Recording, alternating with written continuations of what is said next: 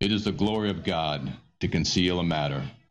To search it out is the glory of kings. This is the Message to Kings podcast.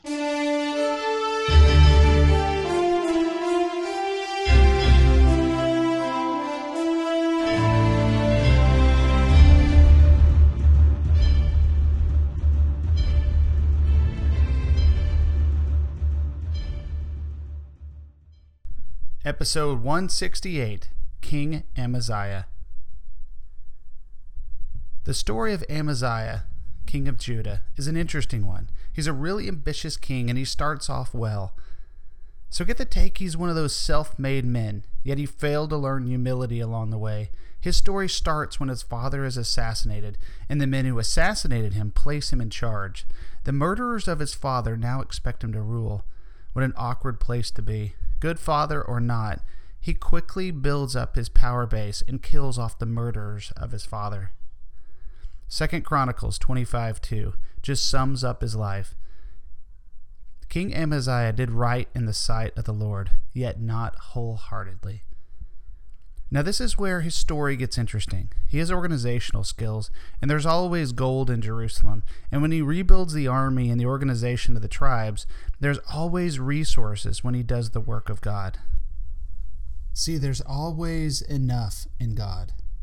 Even if the riches of the kingdom were previously hauled away to Damascus and then taken to Nineveh, there's always enough in God. So by the way, in Nineveh on display was the great wealth of Jerusalem, sitting as trophies for the people to see, only watering the mouth of the people of Assyria for more conquest, to Jerusalem and Egypt beyond. Alright, Amaziah numbers the men, over 20 years old, and finds there's 300,000 men fit for war and able to wield a weapon.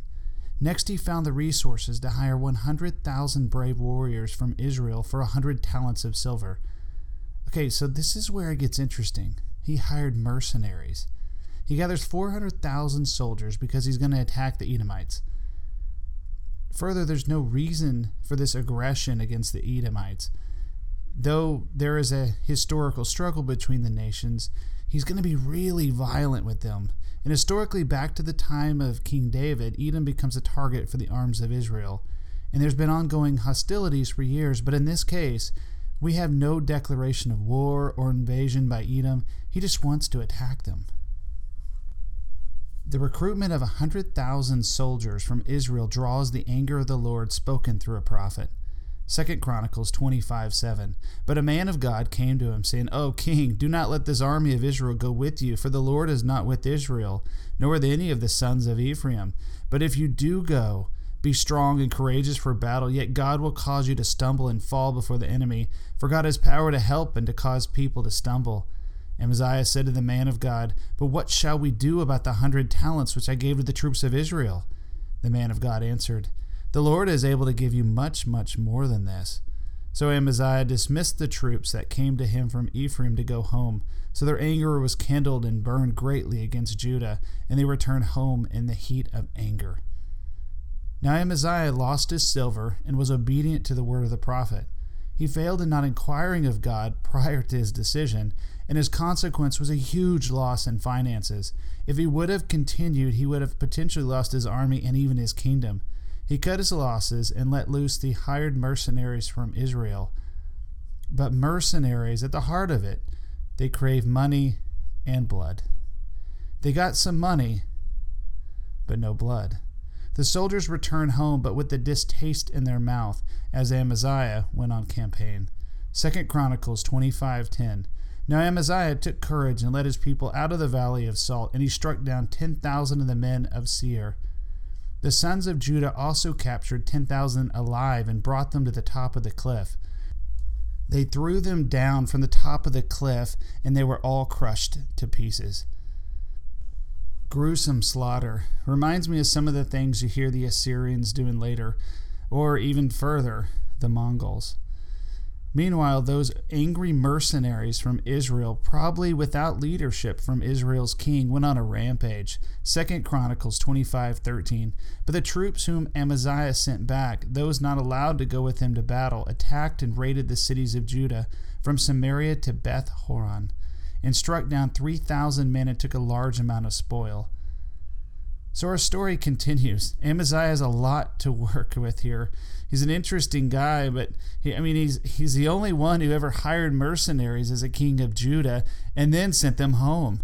I get the take he comes into great wealth by conquering the Edomites, including gold statues and idols.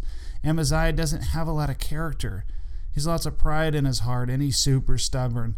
He can't handle success very well. And when he sees the idols of Edom, and when they spiritually call out for another to worship them after he conquers their kingdom, Amaziah was too enamored by the beauty of the idols, and he received them into his heart and even worships them. I believe even prior to getting back to Jerusalem, he was worshiping these idols as the Israelite mercenaries are terrorizing his land. The Lord has great anger towards Amaziah for his idolatry. 2 Chronicles 25:15. So the anger of the Lord burned against Amaziah, and he sent him a prophet who said to him, "Why have you desired the gods of the people who did not save their own people from your hand?" And as he was talking, the king said to him, "Have we made you the king's counselor? Stop. Why should you be put to death?" Then the prophet stopped and said, "I know that God has decided to destroy you because you have done this and have ignored my advice." Kind of a weird response. He interrupted the prophet who was speaking judgment, which is always an invitation for mercy, and brutally stupid was this king. Who is this guy? He did not interrupt the word of the Lord or deny counsel of God. Pride and idols in his heart, he faltered extreme here. Shutting down the voice of correction and discipline has horrible consequences. The faithful father does all he can to protect his children from making horrible decisions. But when the rebellious son ignores instruction and rightful teaching, and even in the face of instruction, rebels, he invites sin and death that comes from it. This Amaziah has some serious issues. He hired mercenaries in error, he worshipped idols, he ignored and even threatened God's prophet mid-sentence, and turned a prophetic warning into a prophetic judgment. 2 Chronicles 25:17. Then Amaziah, king of Judah, took counsel and sent word to Joash, the son of Jehoahaz, the son of Jehu, king of Israel, saying, "Come to battle, let us face each other." Then Joash, king of Israel, sent word to Amaziah, king of Judah, saying, "A little thorn bush in Lebanon has sent word to the great cedar in Lebanon, saying, 'Give your daughter to my son in marriage.' But a wild beast in Lebanon passed by and trampled down the thorn bush. You see, I have struck down and defeated Edom. Your heart lifts you up to boast about your victory. Now stay at home. Why should you meddle in court disaster so that you, even you, will fall and Judah with you?" I find the letters to these kings in this era really interesting. How do you like this letter? Why should you meddle in court disaster? Pretty powerful. Do not meddle in court disaster or you will find it. Amaziah, he's going to find it. 2 Chronicles 25:20. But Amaziah would not listen, for it was from God, so that he might hand over Judah over to Joash, because they had desired the gods of Edom. So Joash, king of Israel, went up, and he and Amaziah, king of Judah, faced each other at Beth Shemesh, which belonged to Judah. And Judah was defeated by Israel, and they fled every man to his tent.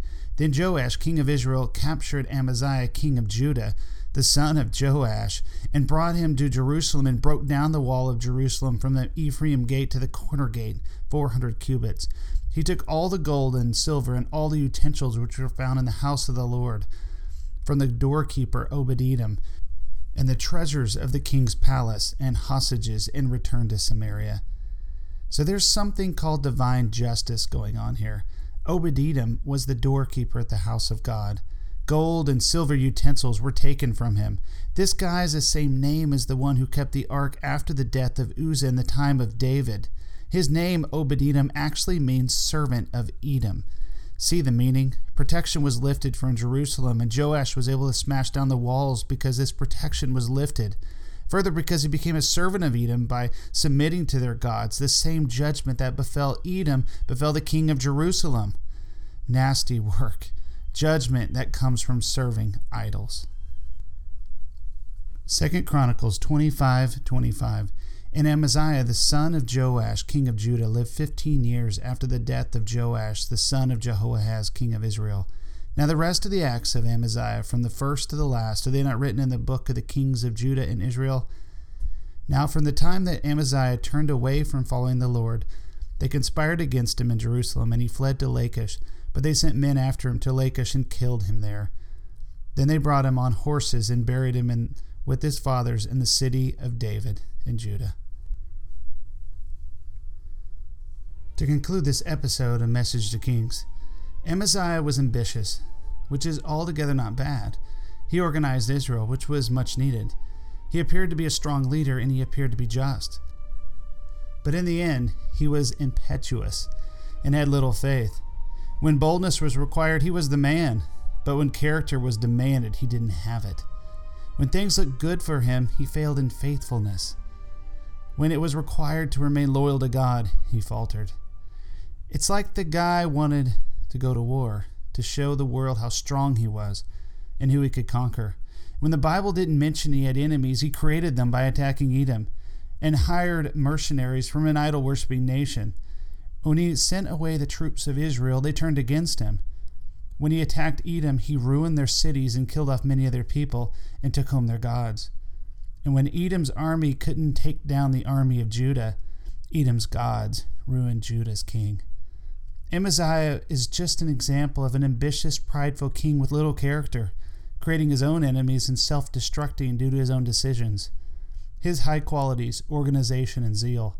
Yet his end came due to his low qualities. Pride, arrogance, and stupid decision-making, and lack of character. And now we tell a bit of a backstory, which sets the tone of the next generation. As Amaziah was bound under guard, Joash, the king of Israel, stood watching the destruction of the walls of Jerusalem from the Ephraim gate to the corner gate. Far away from the soldiers, a young boy watched in horror as the giant stones were toppled from the ancient wall. His mother stood close to him and kept an eye on her boy to make sure he didn't get too close to where the soldiers were. "Don't get too close, my son," she said. "I won't, mother," as the earth shook from another one of the huge stones as it was disjointed from the wall and flung to the earth with an earth-shaking roar. Then there was a pause as enemy soldiers hacked at the wall at the joins between the stones. "Mother," Uzzah, the son of Amaziah, said, "when I become king, I will rebuild this wall and make it stronger than it ever was." "I know you will, my son. I know you will," she said. "I will rebuild the wall, but I will place catapults and stone-hurling machines all along the breadth of the wall.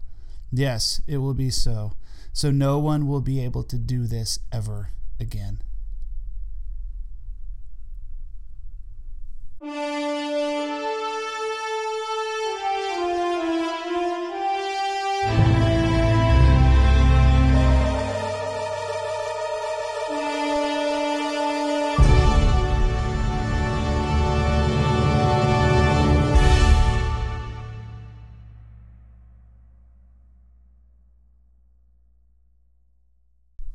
Thanks for joining us for this episode of Message to Kings. Feel free to visit the website, messagetokings.com, share the Facebook page, or if you want to chat, email us at messagetokings@gmail.com.